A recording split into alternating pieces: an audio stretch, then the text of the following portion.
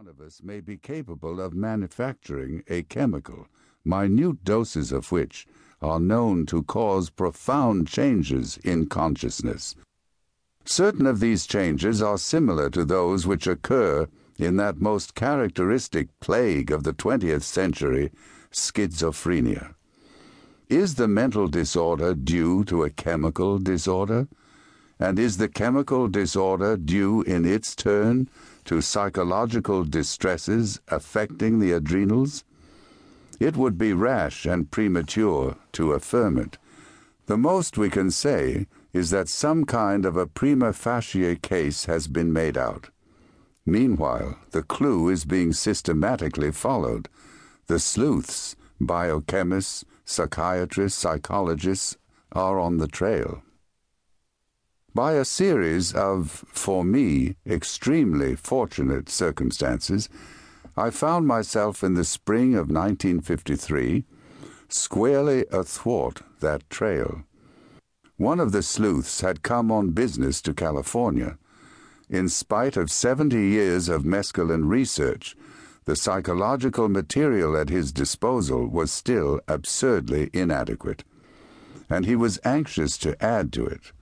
I was on the spot and willing, indeed eager, to be a guinea pig. Thus it came about that one bright May morning I swallowed 4/10 of a gram of mescaline dissolved in half a glass of water and sat down to wait for the results. We live together, we act on and react to one another. But always and in all circumstances we are by ourselves. The martyrs go hand in hand into the arena. They are crucified alone. Embraced, the lovers desperately try to fuse their insulated ecstasies into a single self-transcendence. In vain. By its very nature, every embodied spirit is doomed to suffer and enjoy in solitude. Sensations, feelings, insights, fancies, all these are private, and except through symbols and at second hand, incommunicable. We can pool information about experiences, but never the experiences themselves. From family to nation, every human group is a society of island universes. Most island universes are sufficiently like one another to permit of inferential understanding, or even of mutual empathy or feeling into. Thus, remembering our own bereavements and humiliations, we can condole with others in analogous circumstances, can put ourselves, always, of course, in a slightly Pickwickian sense, in their places. But in certain cases, communication between universes is incomplete or even non-existent.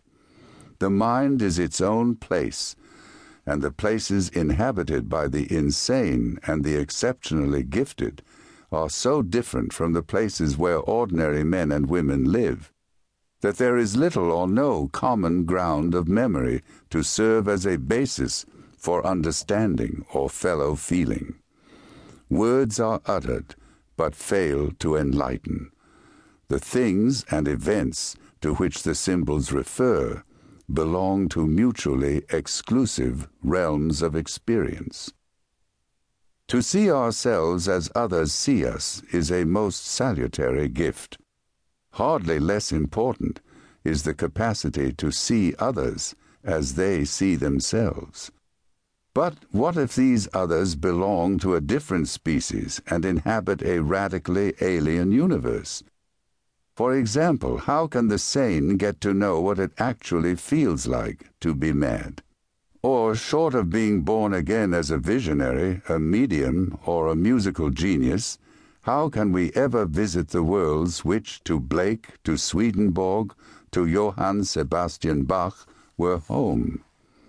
And how can a man at the extreme limits of ectomorphy and cerebrotonia ever put himself in the place of one at the limits of endomorphy and viscerotonia, or except within certain